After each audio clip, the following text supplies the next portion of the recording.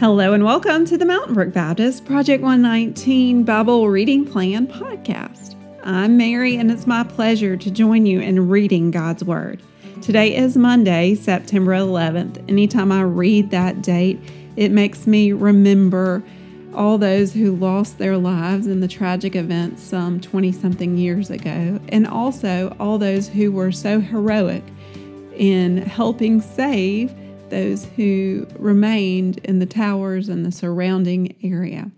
And so we want to pray for the families of all who were involved today, Lord. We lift them up to you. We ask your watch care on them. We ask, Lord, ultimately that you would draw them close and remind them of your love, even those who cannot understand. Let's move now into the scriptures for today. We're in the New International Version. I'm going to be reading Matthew chapter 9, verses 1 through 17. This is the section about Jesus forgiving and healing the paralyzed man, and also the calling of Matthew and some questions about fasting. Then we'll go over to the Psalms. Today's psalm is Psalm 16. It's a beautiful psalm that reminds us that God is our refuge. Matthew chapter 9, verses 1 through 17. Jesus forgives and heals a paralyzed man. Jesus stepped into a boat, crossed over, and came to his own town. Some men brought to him a paralyzed man, lying on a mat. When Jesus saw their faith, he said to the man, "Take heart, son, your sins are forgiven." At this, some of the teachers of the law said to themselves, "This fellow is blaspheming." Knowing their thoughts, Jesus said, "Why do you entertain evil thoughts in your hearts? Which is easier, to say, 'Your sins are forgiven,' or to say, 'Get up and walk'? But I want you to know that the Son of Man has authority on earth to forgive sins." So he said to the paralyzed man, "Get up, take your mat, and go home." Then the man got up and went home. When the crowd saw this, they were filled with awe, and they praised God who had given such authority to man. The calling of Matthew. As Jesus went on from there, he saw a man named Matthew sitting at a tax collector's booth. "Follow me," he told him, and Matthew got up and followed him. While Jesus was having dinner at Matthew's house, many tax collectors and sinners came and ate with him and his disciples. When the Pharisees saw this, they asked his disciples, "Why does your teacher eat with tax collectors and sinners?" On hearing this, Jesus said, "It is not the healthy who need a doctor, but the sick. But go and learn what this means. I desire mercy, not sacrifice. For I have not come to call the righteous, but sinners." Jesus questioned about fasting. Then John's disciples came and asked him, "How is it that we and the Pharisees fast often, but your disciples do not fast?" Jesus answered, "How can the guests of the bridegroom mourn while he is with them? The time will come when the bridegroom will be taken from them. Then they will fast. No one sews a patch of unshrunk cloth on an old garment, for the patch will pull away from the garment, making the tear worse. Neither do people pour new wine into old wineskins. If they do, the skins will burst. The wine will run out and the wineskins will be ruined. No, they pour new wine into new wineskins, and both are preserved." Several of these verses hit me like a dagger. When Jesus was talking with the Pharisees and he questioned them, "Why do you entertain evil thoughts in your hearts?" I was convicted of the fact that oftentimes my natural inclination is to think the worst of others. And then in the calling of Matthew, when the Pharisees questioned again why Jesus would sit and eat with tax collectors and sinners, he reminds the Pharisees, by way of his disciples, not to think the worst of others, because he had come to call sinners to repentance.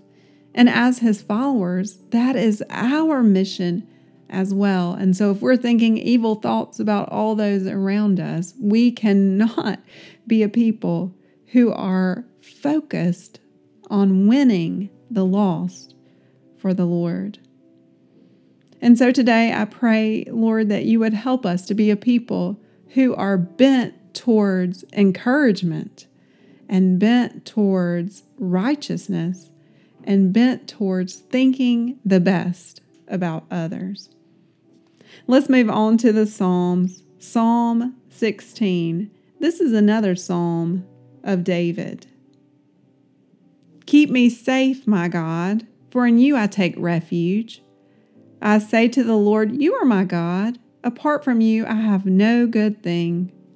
I say of the holy people who are in the land, they are the noble ones, in whom is all my delight. Those who run after other gods will suffer more and more. I will not pour out libations of blood to such gods, or take up their names on my lips. Lord, you alone are my portion and my cup.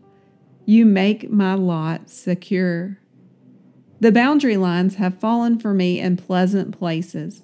Surely I have a delightful inheritance. I will praise the Lord who counsels me. Even at night my heart instructs me. I keep my eyes always on the Lord. With him at my right hand, I will not be shaken. Therefore my heart is glad and my tongue rejoices. My body also will rest secure, because you will not abandon me to the realm of the dead, nor will you let your faithful ones see decay. You make known to me the path of life. You will fill me with joy in your presence, with eternal pleasures at your right hand. Thank you for listening along as we read God's Word together. Today is Missions Monday, so I want to go there. But first, I want to reread verse 8 from Psalm 16. I keep my eyes always on the Lord. With him at my right hand, I will not be shaken. What a challenging passage to remind us to keep our eyes on the Lord. And the fact that he's present with us. He's always beside us. And because of this, we don't have to be shaken. Just like we were reading about and thinking about yesterday, that we don't have to fear anything but God alone. As we pray today, we want to pray for the Backpack Buddies ministry. This is a ministry that provides weekend meals for students who are struggling with food insecurity at Grantswood Community School. Each year, Grantswood Community School has anywhere from 60 to 70 students who will not receive meals at their home over the weekend. And so volunteers and churches provide grocery bags with various foods that are then distributed to each student every Friday. We have lots of people who partner with this. There's teachers, lunchroom staff, churches, and the volunteers from the churches that help meet these needs. For more information about how to volunteer or this ministry, you can contact Maria Bellet. Will you pray with me? Father, we thank you for your word. We ask, Lord, that you would continue to prick our hearts through it. Lord, help us to focus on what is true and noble and right and pure and lovely and admirable. If anything is excellent or praiseworthy, Lord, help us to think on those things and not to have evil thoughts in our minds. We are encouraged, Lord, that you are at our right hand. Help us to keep our eyes always on you. We pray especially today for those who receive the Backpack Buddies bags that have food in them. We pray for their nourishment physically, that they would grow in wisdom and stature and favor with you and others. We pray for their spiritual growth specifically, that those who receive backpacks from Mount Brook Baptist would sense the love of Christ, and that their families would sense your love and care for them, even now Through Jesus Christ our Lord we pray. Amen.